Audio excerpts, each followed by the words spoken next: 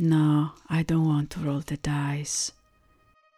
Courage starts with showing up and letting ourselves be seen. I'm sick of motivational notes and pitches and podcasts. I'm also sick of realizing how much the stories about underrepresented people are about me. Have you noticed my accent? No one is ever going to take me seriously for my podcasting, distracted by my cute accent.